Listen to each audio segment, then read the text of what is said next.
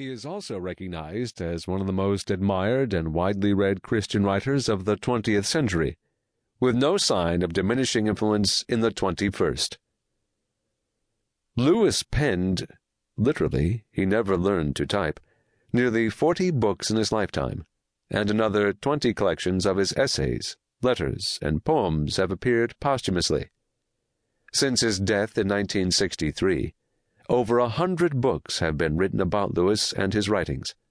By the time the centennial of his birth was celebrated in 1998, there were 4 major biographies of Lewis, 6 collections of reminiscences, 8 surveys of his fiction, with another half-dozen books devoted specifically to the Chronicles of Narnia. Already a best-selling author and a perennially popular subject for other authors, Lewis received even wider attention in the 1990s because of the play Shadowlands, which was first dramatized on BBC television and then made into a feature-length film starring Anthony Hopkins and Deborah Winger. Shadowlands tells the poignant story of Lewis's later years, how he met Joy Davidman when he was in his 50s, becoming first her friend and then her husband and lover, only to lose her to cancer after 3 years of marriage. In this tragic loss there are haunting echoes of the other great Shadowlands ordeal in Lewis's life, the loss of his mother, also to cancer, at the age of 46 when Lewis was 9 years old. At the time of his mother's death, young Jack was nominally Christian, but he would lose that childhood faith and not recover it again until he had reached the midpoint of his life. Lewis offered his own version of how he passed from atheism to Christianity in Surprised by Joy, 1955. But this is more an informal reminiscence than a systematic account of his pilgrimage. In this memoir, Lewis focuses mostly on his childhood and schooling, then fast-forwards through his 20s to his reconversion in his early 30s. His biographers have followed suit, delving into his childhood and boyhood, and then leaping ahead to his life as a Christian scholar and writer, tending to pass quickly over his teens and 20s. But many questions have remained unanswered about why one of the foremost Christian writers of the 20th century did not rediscover the faith of his childhood until nearly halfway through his life.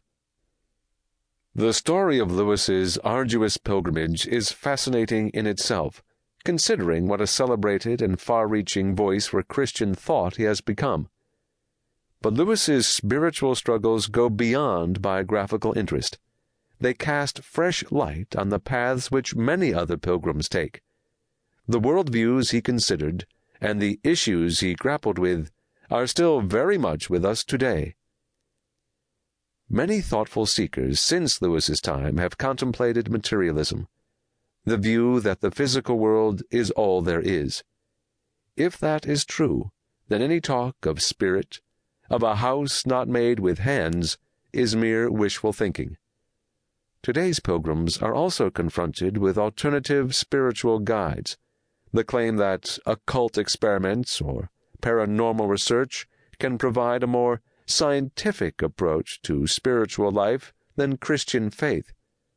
Or they may be invited to affirm an impersonal life force, a belief which offers a generalized sense of uplift without having to commit to any creeds or commandments. So the spiritual avenues and byways Lewis explored for many years are not merely of historical interest.